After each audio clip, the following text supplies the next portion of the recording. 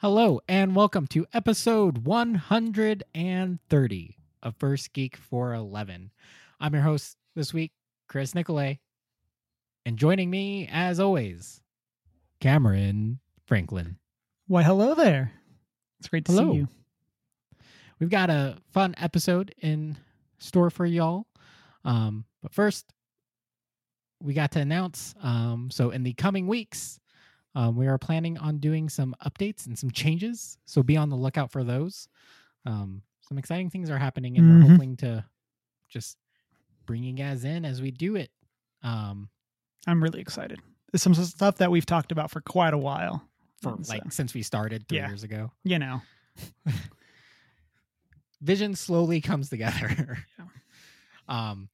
But in the meantime, to tease this week's episode, so a certain fan favorite JRPG is coming to Steam. We will be talking about, at the end of our episode, we're discussing our top 3 dystopian worlds or series, or I don't know, pretty much anything dystopian. Just an excitement of The Last of Us Part 2 coming out this week, or is out as of this episode, right? Yep. Yes. Yeah. Something like that. We'll also be talking about some awesome PS5 news that we teased last week, but finally got to watch it. And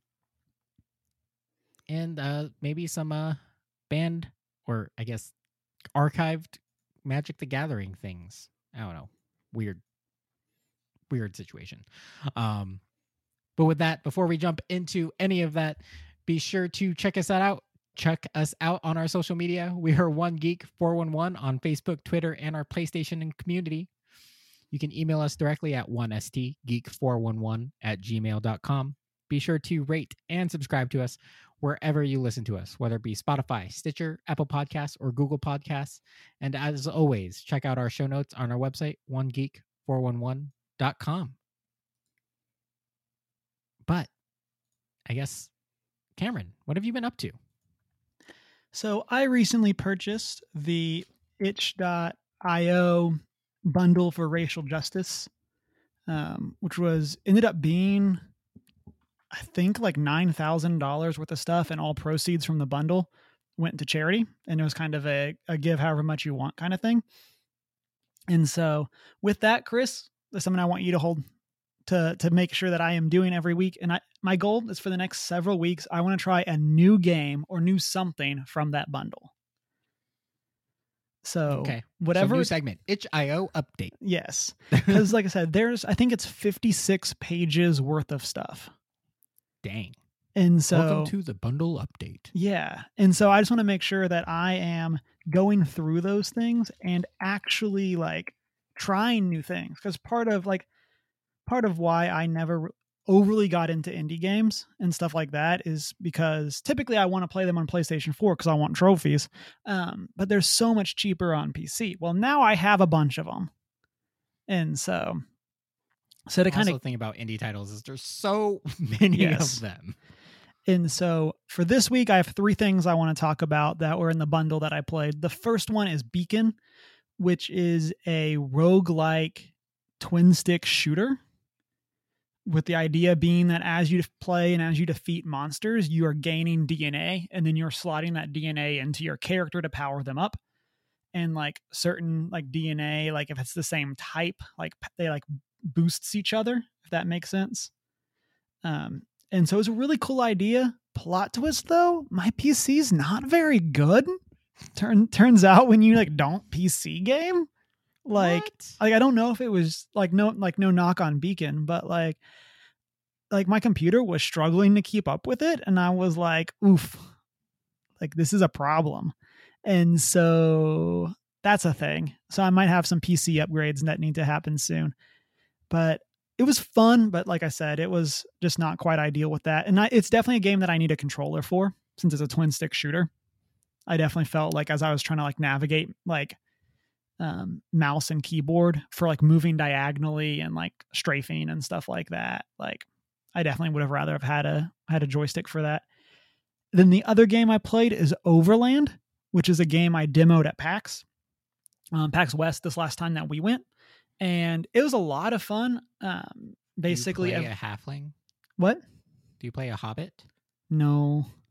Overland just sounds like a Hobbit last name. Basically, it's kind of like XCOM in the sense that like it's like a strategy RPG and there's aliens and stuff like that, but it really centers more around stealth than actual combat. So at least for where I'm at in the game so far, the aliens are blind and they respond to sound. So you're trying to like get on the map, get whatever you need, get back in your car and drive off as quickly as possible. Versus actually trying to like fight every enemy. And so I wiped on day one, which was like 3 missions in, like 3 maps in. Noise. So complete like TPK, like all my crew died. And so I started over and now I got a pupper in my party. So the pup's living his best life. And so it's really cool, really enjoying it. I'll hopefully be playing that more. And then the last thing, one of the things in the bundle was the Lancer Core Rulebook, which is a mech style tabletop RPG. And so really cool. It's like a 400-page core rulebook. And so I started reading through that. And it sounds like over the next like week or so, 2 weeks maybe, I will actually be DMing a one-shot of that for some people in the Saving the Game Discord.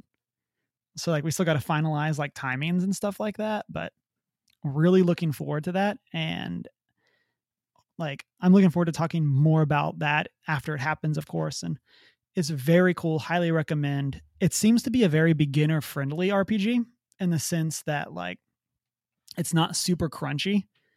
Like pretty much everything is a D20 or a D6. Like there's not a lot of other the rest stuff. Of my set of dice. You just need those. Get a bunch of them. But I like my other dice too. That's too bad. My single set of dice, like, you know. But it's really cool. The art is amazing. I'll be posting some of it through our podcast social media in the next couple days, just to kind of give them a shout out. But really enjoying that. And then Deanna and I have started watching Doctor Who. And so we're in the first, like the 2005 reboot or whatever continuation. It's not really a reboot, but like that we're in there and we're about 6 or 7 episodes in to that season. And then some friends had us over for a cookout. And so like we socially distanced and did all that stuff and tried to like washed our hands and tried to just kind of keep space. Like we were like hand sanitizing, stuff like that. And yeah, it was really good to see people like in person. Like, cause like, this is like the first time that we've actually kind of like been with a group of people that wasn't like family. Says and the extrovert. Yes, I needs it. But yeah, so that's the big things that I've been up to. Chris, what about you? So for me, I recently restarted. I'm just throwing back some roots here. I decided to throw on, because it's available on Hulu, Rurouni Kenshin. Proud of you. I love the series, but the English dub is bad. It's such an old anime to begin with, so that means the translations are just still really weird. Especially name pronunciations, and it gets me every time. Like they call Kenshin Kenshi, and Kaori is Kori, and they call Sonosuke Sanosuke. And it's just like it's hard sometimes, but I'm enjoying just that return. I really want to get locate my copy of Samurai X Trust and Betrayal so I can watch that too. Other than that, I really haven't been much. I've started playing Final Fantasy 9 on my Switch. Nice. Just as a good throwback, except for I'm cheating. Because I just want to play the story. Because it has like cheat codes, right? You can basically just be like, right, give me a bunch of levels or 3 things. So you can max level 99. I'm not turning that on because I still want to like. Otherwise, it still feels pointless to play the game. To do that, but you can like max out your gil and also auto ability learn for your equipment because it's a equipment based skill progression. So I max skill and turned on auto skill learn, so I don't have to grind Nice. up the weapon abilities every time. That way I can also focus on the blue mage Quina when I get her, so I can learn the monster skills when we get there. So that's essentially all I've been up to. I mean, I'm still listening to audiobooks, so I've been going on random drives so I can listen to audiobooks, as well as possibly I've been doing a little more photography stuff back. Been really motivated with that. Nice. So I drove like half an hour out of town to this old church last Friday. It's on the back end of a lake here, and it's actually where the church isn't where their church originally was. It's actually from a town called Canyon Ferry, which is now underwater because we built a dam. But before they started construction on the dam, they moved the church as a historic marker. That's pretty cool. Yeah, super cool. Check out my Instagram. That you can see some pictures of it. Just really randomly placed, just out in the middle of nowhere, kind of. But yeah, I'm just so like, did I see these? I gotta go check your Instagram. I'm pretty sure maybe you didn't. I don't know. I'm not used to getting so many likes. Don't really track who gets them. Yes, I did see this. Right. But yeah, so I'm getting that next weekend. I'm probably going to go out with my brother for a morning and do some photography stuff too. So we'll see what comes of that. But yeah. Oh, I also Sunday I attended a protest for George Floyd, or really a Black Lives Matter kind of rally here in our capital city of Montana. Really good time. Just really cool seeing so many people gather. I guess we showed up, did our march, held up our signs, kind of did our thing, and kind of died down. So we kind of left because I had to get my friend home and kind of wasn't really anything happening. But I guess there's some events that took place later, kind of escalated by counter protesters, which speaks a lot to the nature of Helena in general. But just really proud of Helena. Also, surprisingly, like I don't get out much, but I guess I got to see the diversity that Helena has to offer, and more surprising than I expected. Still mostly white, but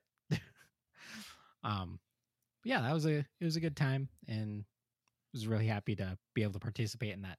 But that brings us into our new segments, everyone. So sit back because we got some big stuff in video games. But yeah, we do. But we'll talk about some of the smaller things first and save the longer discussion for the middle of the episode. Good idea. But this week, we got the official announcement of Star Wars Squadrons. And this trailer looks so cool. Right. Like obviously, it's EA. There's always skepticism, especially with their Star Wars titles. Mm-hmm. But they talked about it. Trailer looks phenomenal. Originally, it was leaked as a project name. Maverick. Yeah, back a few months ago or whichever. But all in all, they talked about this. It looks like, there's not going to be at least pay to win progression if there is any loot boxes. Really learning from their recent experiences with Battlefront 2 and things. But yeah, it's supposed to have also like a strong campaign mode, some different gameplay methods such as like fleet command and. Yep, and I think I saw it's only going to be like $40, which is fantastic. And I think it's supposed to have crossplay. So these are all good things. Like as long as they don't like patch in loot boxes or whatever. Mm-hmm. Like also VR compatible. Mm-hmm. That's gotta be like, I hope that's good VR. Like it's a good game to do it with for sure. Yeah, so we're actually supposed to be expecting more gameplay. EA is doing their Play Live event here June 18th, so after we've recorded, obviously. But be sure to check that out. It's June 18th at 4 p.m. Pacific time or 7 p.m. Eastern Standard Time. So surprising new, like surprisingly good. Looks surprisingly good. And don't mess this up, EA. Yeah. Don't make Disney step in again. We also got the announcement this week that a fan favorite JRPG is coming to Steam, and that's Persona 4 Golden, which is one of this fan's favorites. Actually, I might like Persona 5 more. But Persona 4 Golden definitely has a sweet spot in my heart. It was a game that I really got into right after I graduated college. And so I kind of just hit it like that right time where like I was applying for jobs. I was trying to like kind of find my place, and it was a great game to have in that time. And I'm really excited that more people are going to be able to play it because it's hard to find a Vita now. Like also the memory cards are still awful, but like, I mean, this marks the official death of the Vita though. Right. Yeah. This is because like one of the reasons to get a Vita was Persona 4 Golden. But so now you don't need it. Or you can get a PlayStation TV like I did. Right. But even those aren't as easy to find anymore. No. So. I mean, they're more accessible than the Vita for sure. Also a lot cheaper than getting a Vita. Right. But it's one of those things, like I said, it's an amazing JRPG. I recently found my Persona 4 shirt that I thought I lost, but it was in the wrong pile of t-shirts. And so I was hyped and I wore it right away. But great game, great JRPG, really good cast. Like even though Golden is like the remake of it, like we have for Royal with Persona 5, I would also really love to see like a full-on remaster or like full-on remake of Persona 4 Golden, kind of the Final Fantasy 7 treatment. Like bringing it up into this like same tone. You can keep the turn-based systems, but fully up-res, get like a lot more, like flesh out a lot of the cutscenes, flesh out a lot of that stuff. I would say for Persona 4, it'd still be more of a remaster instead of a remake. Like it doesn't require the full reimagining that Final Fantasy 7 did, where you I think that's a good point. Recreating the game. But like literally just upping everything to redoing your sprites and everything. Right. Just because the technological difference from makes sense. Vita to now isn't crazy, but at the same time, a full remake would be fun too. Mm-hmm. Not gonna lie. I want to believe. Maybe. Well, I mean, like if it succeeds on Steam, which it's going to, that's always a good indicator to publishers about popularity of their previous titles. Makes them rethink it for sure. Although was it Atlas? Mm-hmm. I can't think of anything that they've like really decided to remake. So yeah, Catherine is the one that they've kind of re-released the most. And I know in their most recent version of Catherine, and I think we talked about it on the show, they did add another character and stuff like that, which is by no means remake. But I think that's the one that might have like been released the most often. But right. But like, yeah, maybe they'll consider, or they'll just be like, here's Persona 6, deal with it. I also would be honestly happy with that. Right, exactly. In other news is kind of like the response piece here to the PlayStation event. Today we got additional information regarding Xbox's next generation, or specifically their smart delivery, which is essentially like, hey, we're going to make sure you have the most recent like release of the game available to you on Xbox Series X. Right. So there's a quote from the article that says, which of course the article will be in the show notes too if people want to read it. It says, but what does that mean for you, the player? Well, it means that if you purchase the Xbox One version of a supported title, we will deliver the best version to you of it to your Xbox One as usual. If you decide to jump to the next generation, the Xbox Series X, we will automatically provide this Xbox Series X version of the game at no additional cost when it becomes available. You won't need to do anything in terms of choosing a version to download. We'll take care of all of that. And it's just not just limited to games that you purchase digitally. Physical discs of Xbox games can also support smart delivery if the developer or publisher decides to implement it. So that's really cool. Like, I mean, they're putting all of this on the developers, and so we'll see what that actually means in terms of older titles. Like, are developers going to go and up-res like non-first party developers? Are they going to go and do that, or are they going to say, well, it's backwards compatible, that's good enough? Right. Yeah, I mean, like it's a really cool system. In terms of, I feel like Xbox is putting too much emphasis on this, though. Granted, it's great to kind of emphasize, hey, get the Xbox Series X. Trying to make sure that you have an incentive to purchase it day one or early on. And I think this also is them trying to make sure they're not hurting their bottom line now. Right. Because the biggest worry about buying games right now is, well, what if I can't play it on my new platform? And I think that's part of why we're seeing so much of this, especially when the Xbox game reveal was all third-party games. They didn't show any of their own stuff. Right. And so they can't talk about their own games yet, other than Halo Infinite. And so I think that's one of those things that once they do that event, once we get that actual like official reveal, there'll be a whole lot more that they're willing to say about next generation besides smart delivery, because that's kind of where they've been the whole time so far. Right. Exactly. Like everything's third party, also not necessarily just coming to Xbox Series X. Like everything is like, I mean, even Halo Infinite is coming out on Xbox One. It's not going to be a next gen title.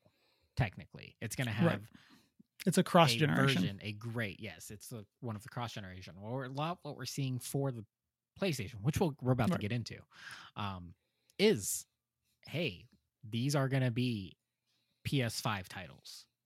Like there isn't they're saying fully utilize this technology in the development. Don't worry about downgrading it, so it's complete. Play it on PS4, kind of thing, and that's ultimately which makes me more excited for the 5. Like I have an incentive to get the 5 because I understand most of the titles I probably play on 4 are going to still be available, right? Due to backwards compatibility, and they're testing like 4,000 plus titles right now, to make sure, which is also because we haven't seen this in a while from PlayStation. Exciting, right? But like everything we saw was, well, mostly everything we saw is gonna be a PS5 title. You're gonna have to upgrade to get that, to play that title.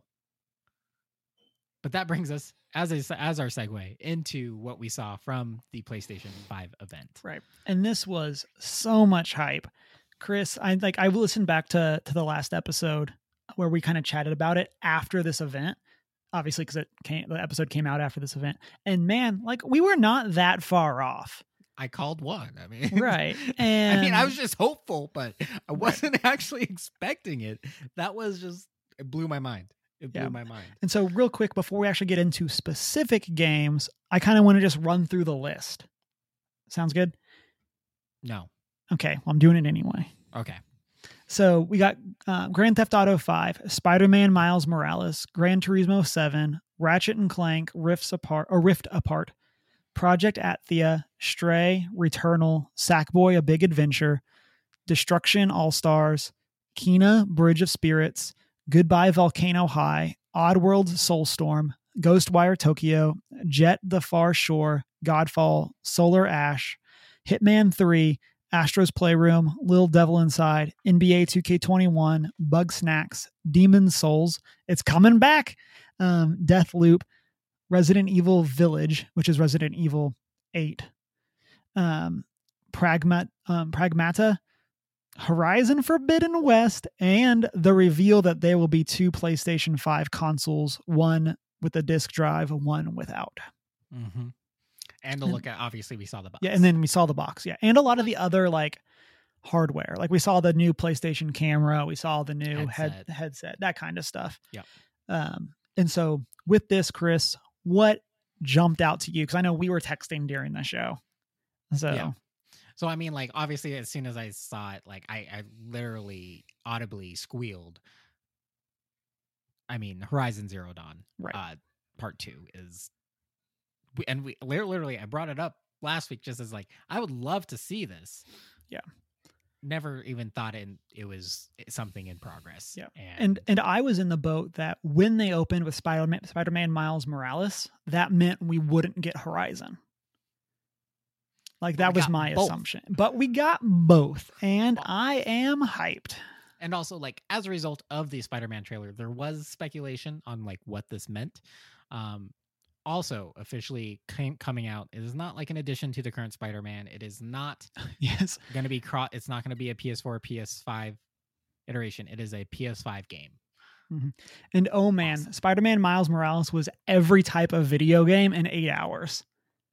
Like, to what you just said, like, they showed it. Some executives said it's basically just like a new built-in thing for the PlayStation 5 version of Spider-Man. Then that got corrected. Then that correction got corrected. And then we finally ended up on it's a standalone game similar to Uncharted Lost Legacy, which I'm super excited about because it lets them build up Miles. It gets him from the place that he was in Marvel's Spider-Man, where he's just becoming Spider-Man, to now he can be fully trained. You can have missions of him completely ready to go as Spider-Man, plug him in, let him have awesome character growth, let him have great development and representation. And we don't have to have the like, oh, I'm Miles and now I'm going to train for how to be Spider-Man. Here's the tutorial for the game before you go play as Peter Parker. Right. And so I'm really excited that he's going to be already be a full Spider-Man by the time the game starts. Also, conspiracy theory I was discussing with my coworker. What if every like numbered Spider-Man game, they introduce a new Spider person? I would love that. And so like in this one, they introduce Gwen Stacy, and that just kind of becomes like the trope is like, they just like, every time they introduce somebody new, and then like that's how they grow the cast. Because since this is a separate universe, they can just have them all in the same world.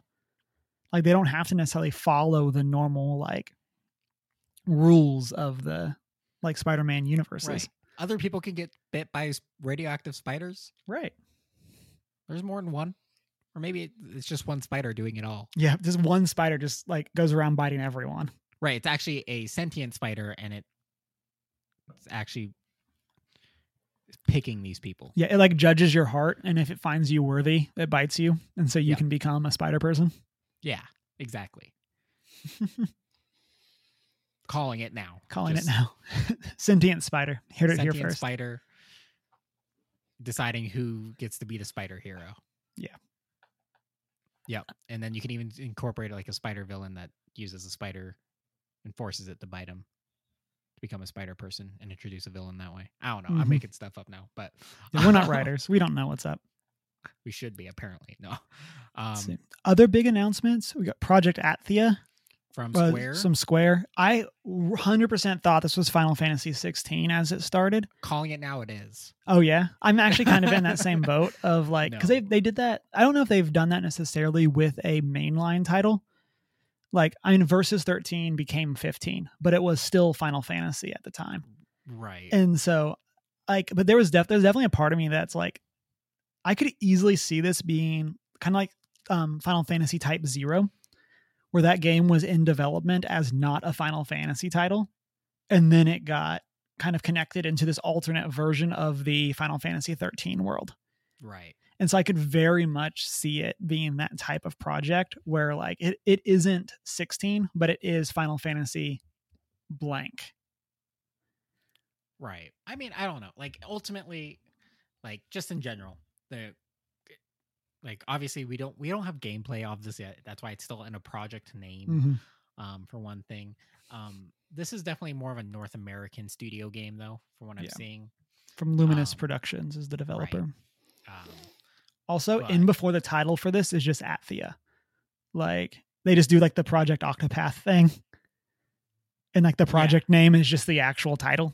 Like, this could also possibly be like a Final Fantasy Spirits Within side story. or anything like that, just to retie in that movie. But all in all, I think it's very likely to be its own IP now. But who knows? Like, I'm excited for this game either way. Um, it's just everything I look for in a game. Yeah, it looks really cool. It's made by Square, and specifically again designed for PS5.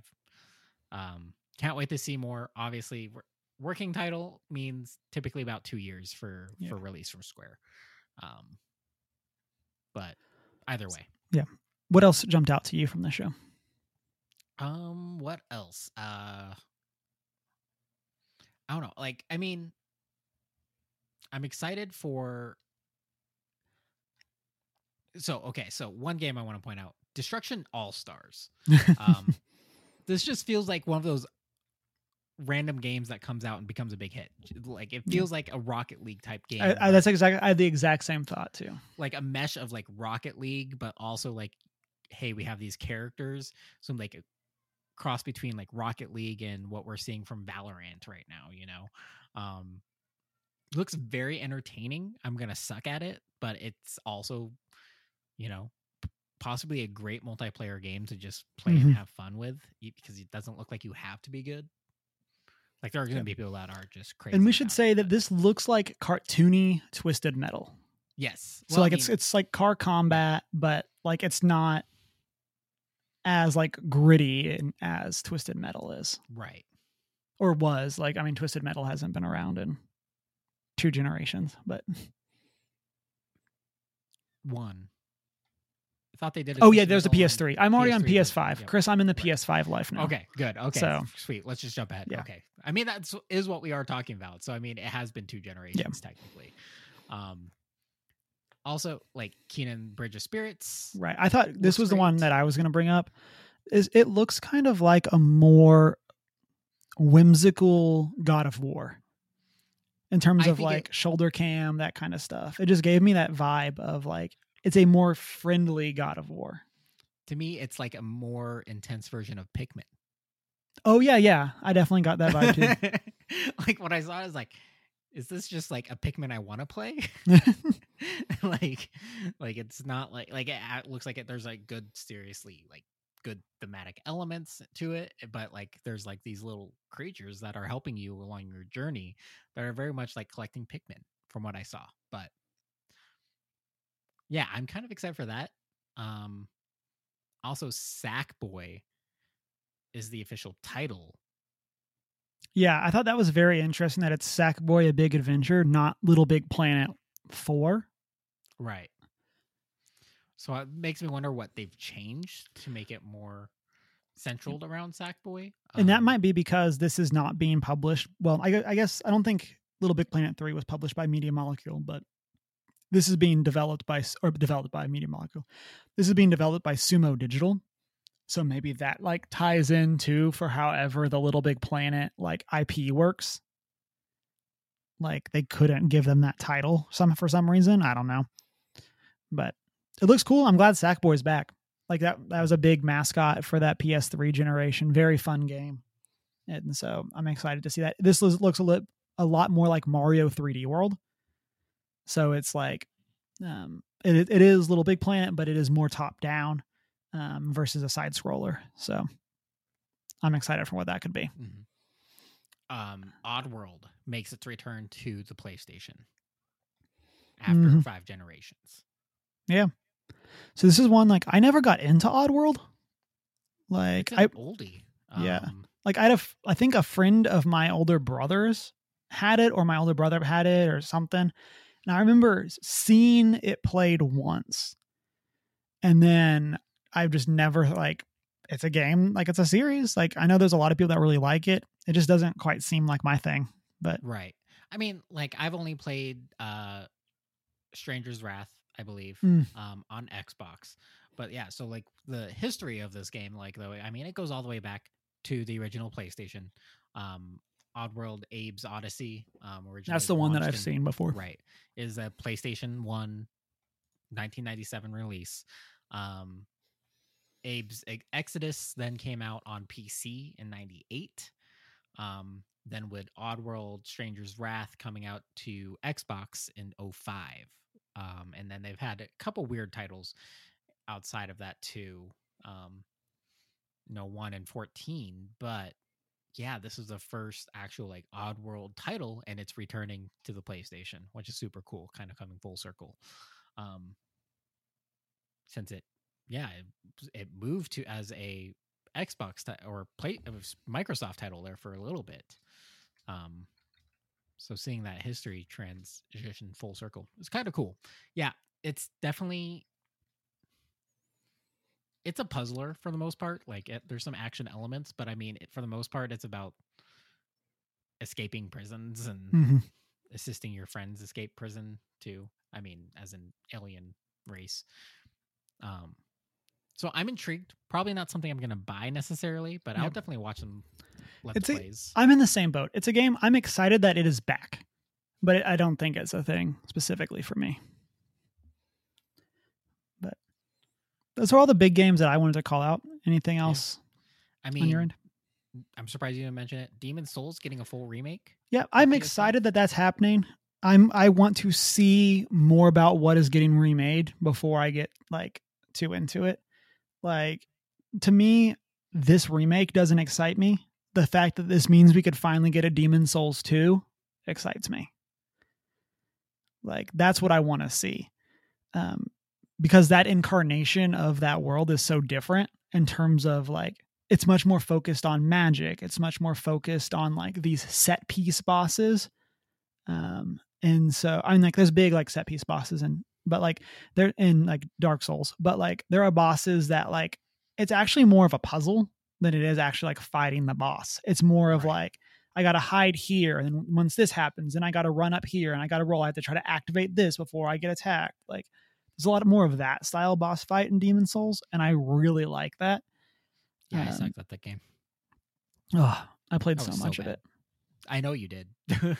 That's why I tried to play it, but I got that platinum. Really I'm so bad at this. More so, it's just like repeating yourself. Yeah, like the repetitive part. I'm like, okay, I get too frustrated and it gets old. But yeah, I mean, like for the most part, like there's some really cool other titles. Just to shout out to them, like we mentioned, Ghostwire Tokyo, originally unveiled at E3 last year. But looks really good too. What else? What was it? Stray. Oh, Stray looks really cool. That's a good call out. So it's like post-human world where like it's just robots and you play as a cat. Yeah. And you're like, it's like cyberpunk, but like again, there's no humans. Like the robots are like literally living the lives of humans. Like, yeah. I'm really intrigued. Curious to what that's going to be. That's one that like I'm very much looking forward to us finding out more on it. Yeah. But yeah, I'm super stoked for this console. Just in general. One thing is, so as a result, we didn't get a price at this event. Right. And now I 100% thought they were going to mic drop the price. Like, that would have been perfect. Like, because I thought that was going to be the final shot when they put up the two versions of the PS5. I thought they were going to just put up the price, cut to black, but they didn't. And they're like, your move. They're like, we don't need that yet. Your move, Xbox. It's kind of. I just like the way this is kind of all playing out. But some of their executives have been talking about it. Talking about how the pricing will be focused on value over trying to make it cheap. Necessarily, they want, these are powerful consoles that are essentially trying to compete on the PC level. Granted, console has always had value over PC for the simple fact that to maximize everything in a PC is going to cost you a lot of money. Consoles give you best bang for your buck experience, bar none. But focusing on value, don't know what that means. Will they, are they going to do the PS3 price range? Geez, I hope Hopefully not. That was expensive, but that means likely it's probably going to cost more than the PS3 did, right? Or PS4. Yeah, and I think doing two different SKUs gives them some more leeway with that, because like because like say they price at $500 for the with a disc version, that lets them be like, well, there's a $450 version without a disc. And like, and I know I was seeing some stuff of people were even calling that like, because obviously like traditionally console makers have taken a loss on the console itself for the first iteration to get people in the door. But somebody was pointing out that like for an all digital version, you can take more of a loss because you get a bigger cut of game sales. Because if there's only digital purchases, you're not paying to ship, you're not paying for shelf space, you're not paying for any of that. Well, and also you have to go through the PlayStation Store. You're not going through right. So it's all going direct. Like not that Sony gets 100% of the money by any means, because it goes to publishers and developers and all of that. Mm-hmm. But like they get a bigger cut, I would assume, when it's a digital purchase through the PlayStation Store. So they could take a bigger loss there and recoup that with digital or with those digital purchases. So, which in sense, like ultimately that it also makes sense for the set with where we're at, just because the technology is at the point where playing off a disc doesn't work. Yeah. Like ultimately, even for this next generation, it's predominantly buy the disc so the game can download. Yeah. But it's still going to store most of your data on this console itself. Which is just because it has to. The only way that you can get enough information through your memory to the CPU fast enough is for it to be running off of their proprietary memory. Right. That solid state drive that they're doing. Yeah, that solid state drive. Yeah. And I mean, saying, hey, we acknowledge this is what we're doing. We're not, we're going to offer you a cheaper version for this. Granted, the primary draw, because as a collector or things, this drive makes sense because you're going to want to collect those steelbooks. Yep. Also, the backwards compatibility aspect for what PlayStation 4 titles are going to be compatible with the PS5, that incentivizes you to upgrade now, day one or early on, because you're going to be able to migrate you're going to have access to those old games still, especially if you have a major backlog like I do. Yep. I mean, it's smart because for those that buy and return games, or whichever, predominantly going digital anyway, that's a big market anymore. So, but we'll see. Also, we got news that some people have been analyzed the picture of the console, and this is going to be the largest PlayStation console ever. Yeah, I'm really interested to see this in person. But yeah, so based on the size of the disk drive, based on the USB ports, people have been able to do the math and estimate actual dimensions of it, assuming that we're probably past the point where any of that could be changed since they're needing to get into production. So, well, honestly, it's expected because for the power of these devices, that's why Xbox Series X picked the design they did. Granted, PlayStation decided to be bold. There's controversy about design. I like it. I love the memes, and I like the look too. But I love the memes. Right. I think this will look better, ultimately, as you can get skins and stuff. Which would be cool. The white on black is what makes it mostly I like the aesthetic of it all in all, but I'd like to see other colors, just like with the controller. But that's a whole other thing. But yeah, this thing is towering above the PS3. Fat PS3, we should say. So far a lot larger than the PS4, but the design, ultimately they have to be able to cool these devices. Right. That's why Xbox indicated why they chose their design is because it was an industrial purpose. They just kept it simple. Granted, they always have, but the PS5, I'm assuming that the size is attributable to their cooling solution as well.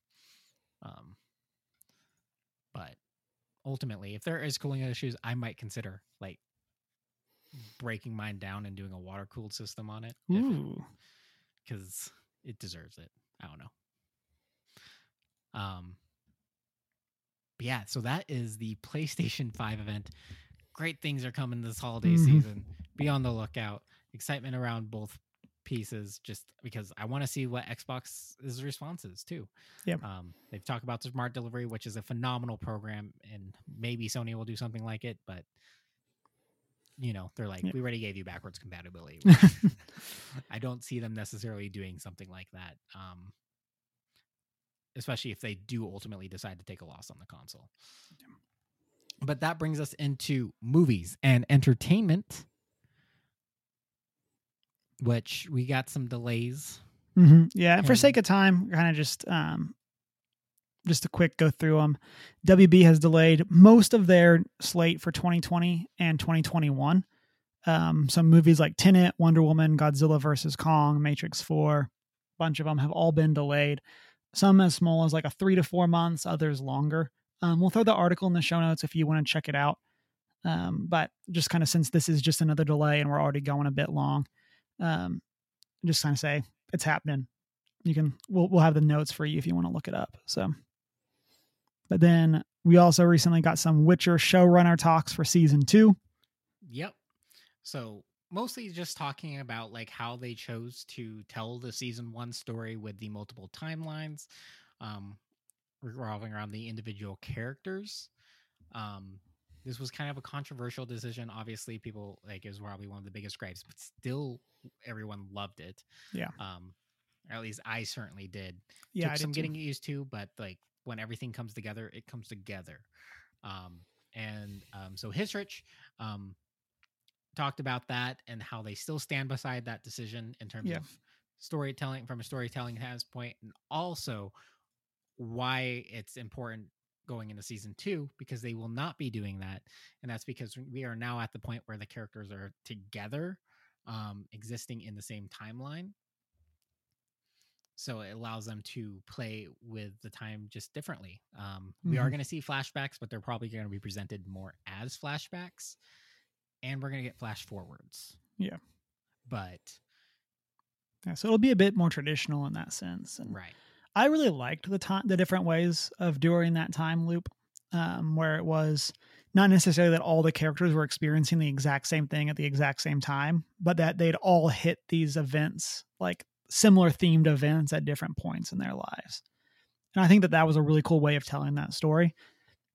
It's one of those things that, like, while I get that it might not have been exactly what some people wanted, I think it was a very cool idea and was well executed. As long as you knew there was weird timeline stuff. Right. Like, it will make sense. It's okay. Well, I think what's so important about how they did season 1 is it allowed them to tell the individual character stories too. Right. Granted, because typically with The Witcher, especially in the video games, you're focused on Geralt. And that's really, like, you get glimpses of the other characters, but them doing this just really allows the other characters to shine in their own stories. So I'm very pro what they did. It just took a while, like, wait, what what just happened? What's going on? But I am super excited for season 2, for just everything that's going to come out of it. Yeah, me too. Could use more Witcher in my life. It was wonderful game. And I say game because I've only played 3. But yeah, that's it. Otherwise, I did just want to touch on some anime this past season. Like, I haven't really talked much about anime here and there. A couple I've really been working on getting caught up on because they had rough starts, but I've resumed watching them and they do get so much better. Are The Eighth Son, Are You Kidding Me? Which is an isekai about, I guess, like royal.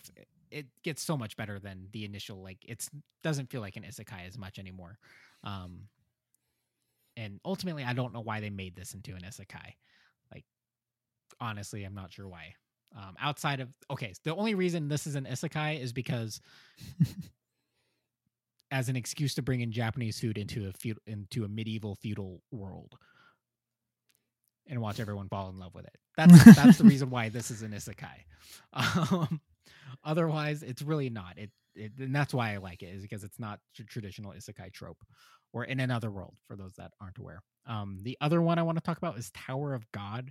This starts off slow, with a character that knows nothing, kind of just has a on track trying, and it's different. It's bizarre and it gets dark, but also has some really good lighthearted moments. I can't recommend this one enough right now. This might be my favorite spring anime currently. Definitely worth a watch. Also, both of these do have dubs on Crunchyroll, for those that don't have the attention span to do the subtitles, which is fine. It's fine. Like a certain other co-host of yours. Right. But maybe just the reason why I bring it up is to incentivize a certain co-host to watch these, because they are really good. Which brings us to our favorite named segment. Dongle News. This week in Dongle News, we get more SpaceX news. So this past week, SpaceX has launched 58 new Starlink satellites on its Falcon 9 rocket. So what the Starlink is, it's ultimately going to be a satellite system which is designed to provide internet access. Yes. I'm intrigued by this because this is something we like in terms of advancing internet. Satellites, one way we've considered it, although our satellite internet supplier companies, haven't been the best. They're shoddy, they're inconsistent.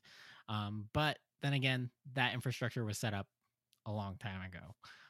So this is a whole new infrastructure system set to bring satellite internet to around the world, and using, much smaller satellites to do it.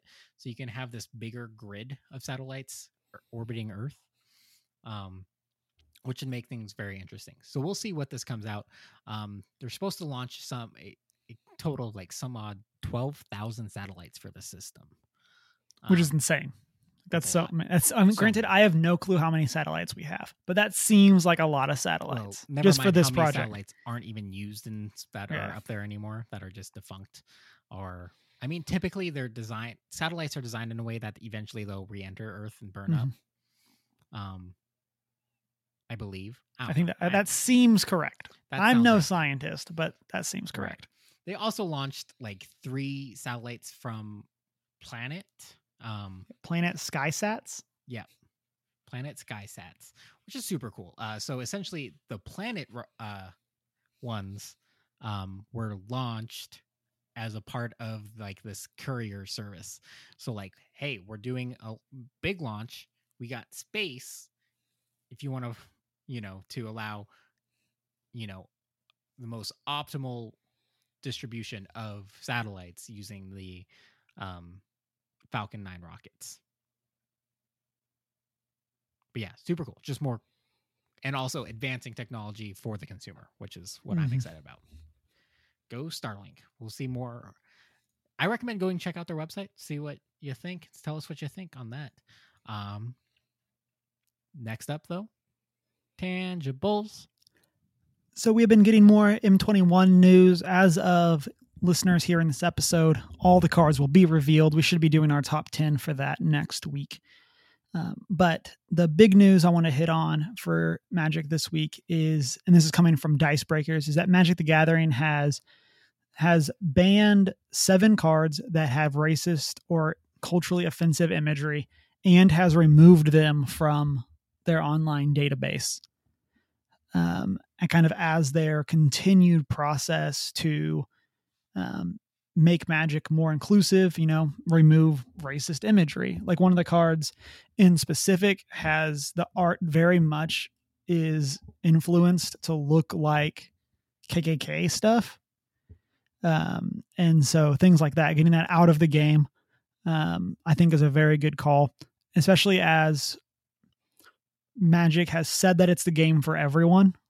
I think getting these out of the game is a very good call.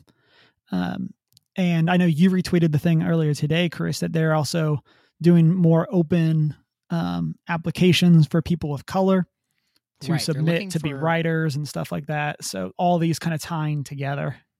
Yeah. So yeah, like that's something, granted, they're not always going to get it right,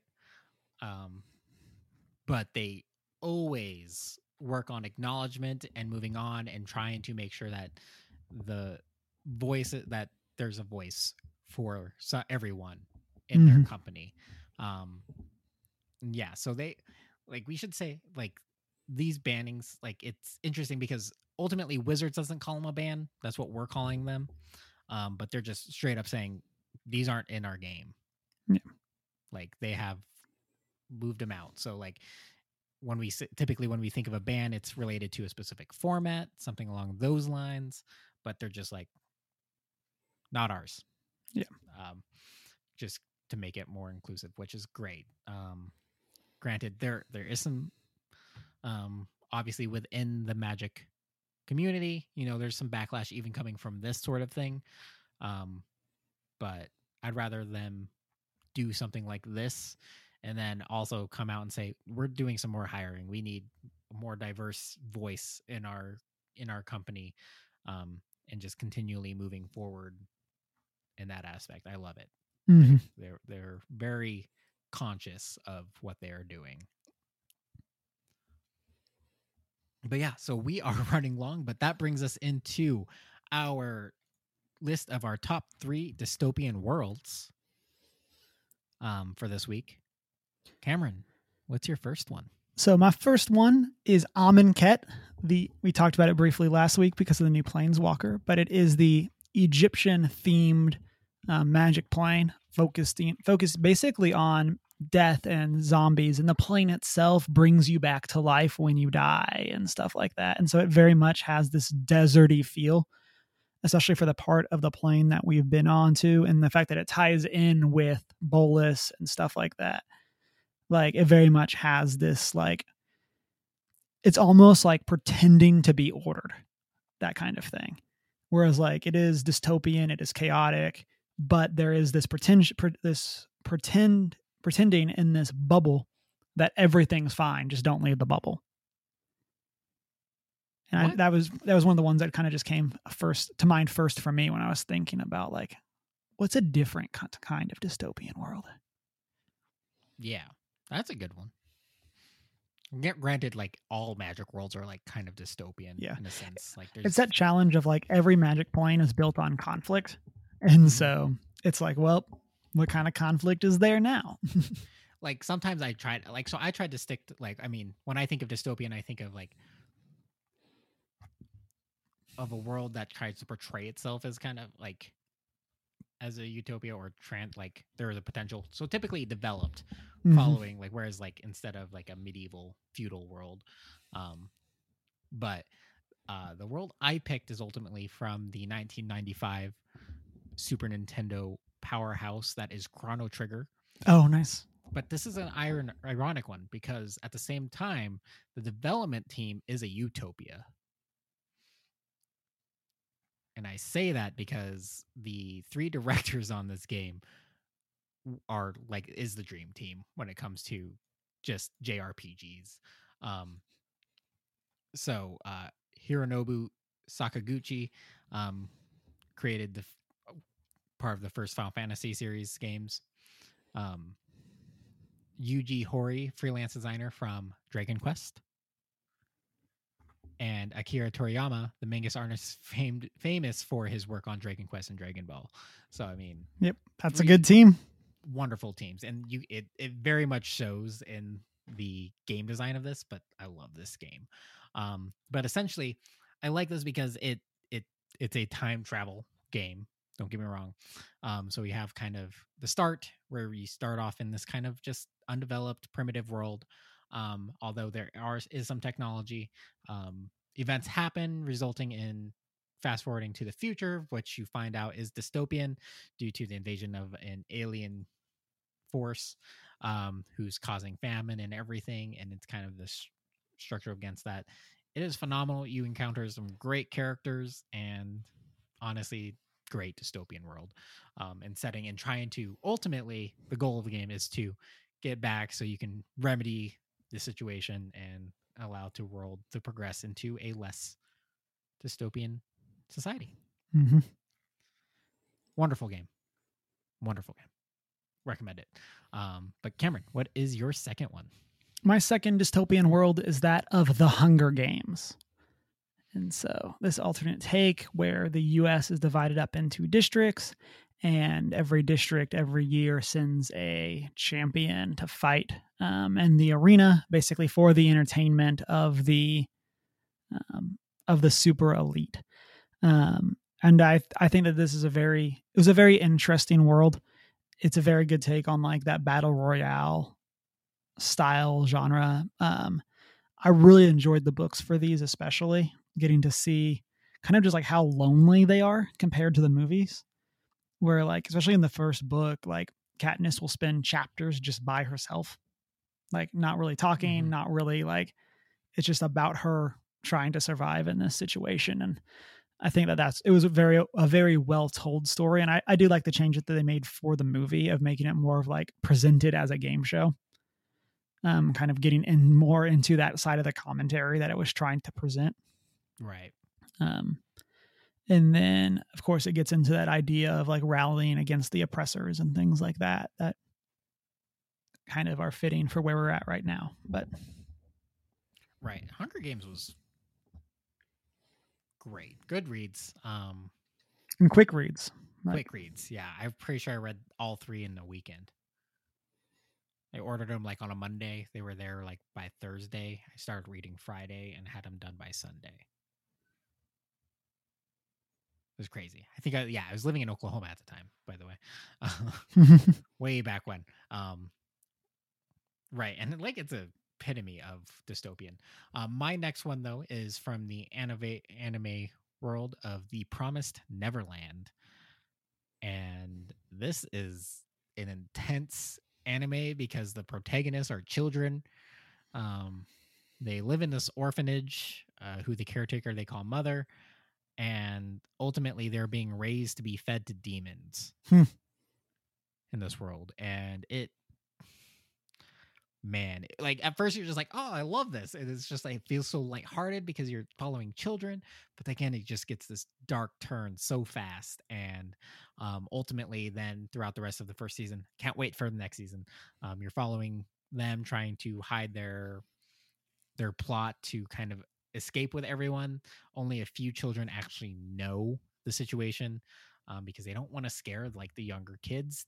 The younger kids are still living in this perceived utopia of just living, waiting to be adopted. And oh man, I don't know what to say about this. It gets so dark so fast, but in a good way, because now you're just rooting for these children to get away and hopefully like they don't get caught and so many good things. Definitely recommend this one. My last one is probably my favorite video game dystopia, and that is Fallout, especially as presented in Fallout New Vegas. Because in New Vegas, you very much get this like pretty shiny version of Las Vegas, while like all the land around it is the wasteland, the desert that is pretty common to the Fallout lore. And it very much has that. It's everyone's doing okay because everyone's following what Mr. House says.